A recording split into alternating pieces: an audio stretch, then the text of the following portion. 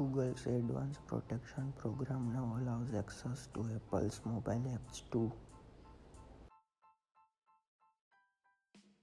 Apple bought back a record $23.5 billion Apple shares in Q1 as well. Wall Street peddled full panic mode. Google Assistant on Wear OS watches is getting much more useful.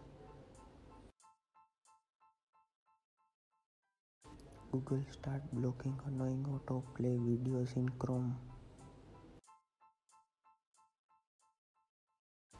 Microsoft working to fix Chrome freezing issues in latest Windows 10 update. HTC confirms that its newest flagship smartphone arrives on May 23. Xiaomi officially files for Hong Kong IPO to raise a reported $10 billion.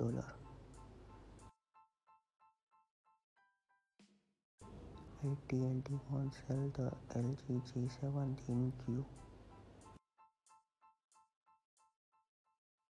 The Nokia 6.1 runs Android One has arrived in the US for $269.